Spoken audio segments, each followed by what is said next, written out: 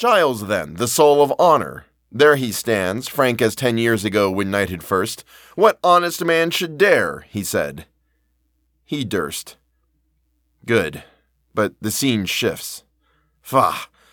What hangman hands pin to his breast a parchment? His own bands read it. Poor traitor, spit upon and cursed.